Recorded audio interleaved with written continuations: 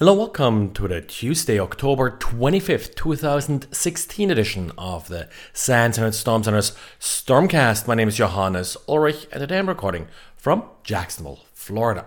Just a very quick update on the Mirai botnet. No new denial of service attacks that I have heard of, but still the botnet overall is very active, scanning for new victims. We have seen a slight drop in the scanning, but really nothing sort of to be too excited about, but probably some of the countermeasures are taking effect. Like for example, I don't see any of the command control domain names that are still resolving for this botnet. And also as a reminder, while the DVRs versus the big news item here, this botnet certainly has the capability to infect other systems as well. There is, aside from the ARM7 payload, there's also a MIPS and a PowerPC payload. Particularly the PowerPC payload is sort of targeting then Cisco devices. And for example, for Cisco device, it's trying sort of a default enable password of enable. However, it's probably less likely to succeed here.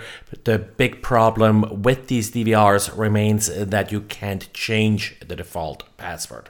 And then we got updates from Apple for iOS and Mac OS Sierra. It fixes a number of security vulnerabilities. The more interesting ones here are, first of all, a vulnerability in core graphics. A malicious JPEG could be used to execute arbitrary code. Of course, this could, for example, be exploited via more or less any software that displays JPEGs. Now, another vulnerability I think was already patched in the past. I remember something very similar with FaceTime. The problem here is that a man in the middle on a FaceTime call may be able to trick your FaceTime instance in believing that the call ended if in fact you actually are still on the call. So the effect here would be that the remote side is able to listen in on your system, but you think you hung up on that call. Of course, in order to exploit this vulnerability, the attacker not only has to have a man in the middle position, but you also first have to willingly establish the call, and then the only problem is that when you hang up, you actually don't hang up.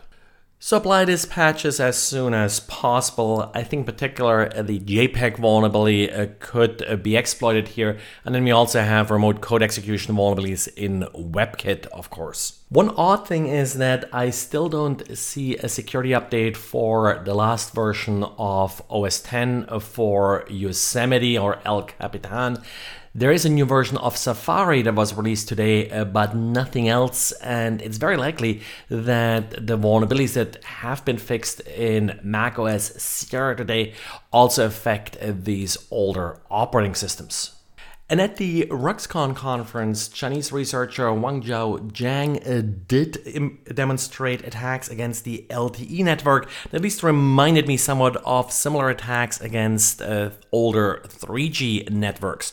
The problem here is a malicious base station, and typically in these networks, the phone doesn't really care what base station it connects to. The authentication really just serves billing purposes, where the telco cares what phone connects to itself. So really only the phone is authenticated, not the base station. This leads to problems where phones will not just connect to malicious base stations accidentally, but malicious base stations actually can send messages to the phone that causes it to disconnect from the legitimate base station and then switch over to the malicious one. And this access then of course can be used to intercept calls and even make calls on behalf of the user connected to the malicious base station. There is now also open source software that implements these attacks and at least implements base station. It's called OpenLTE. Of course, you do need a software-defined radio that supports the necessary frequencies, but typically those can be had for a couple $100.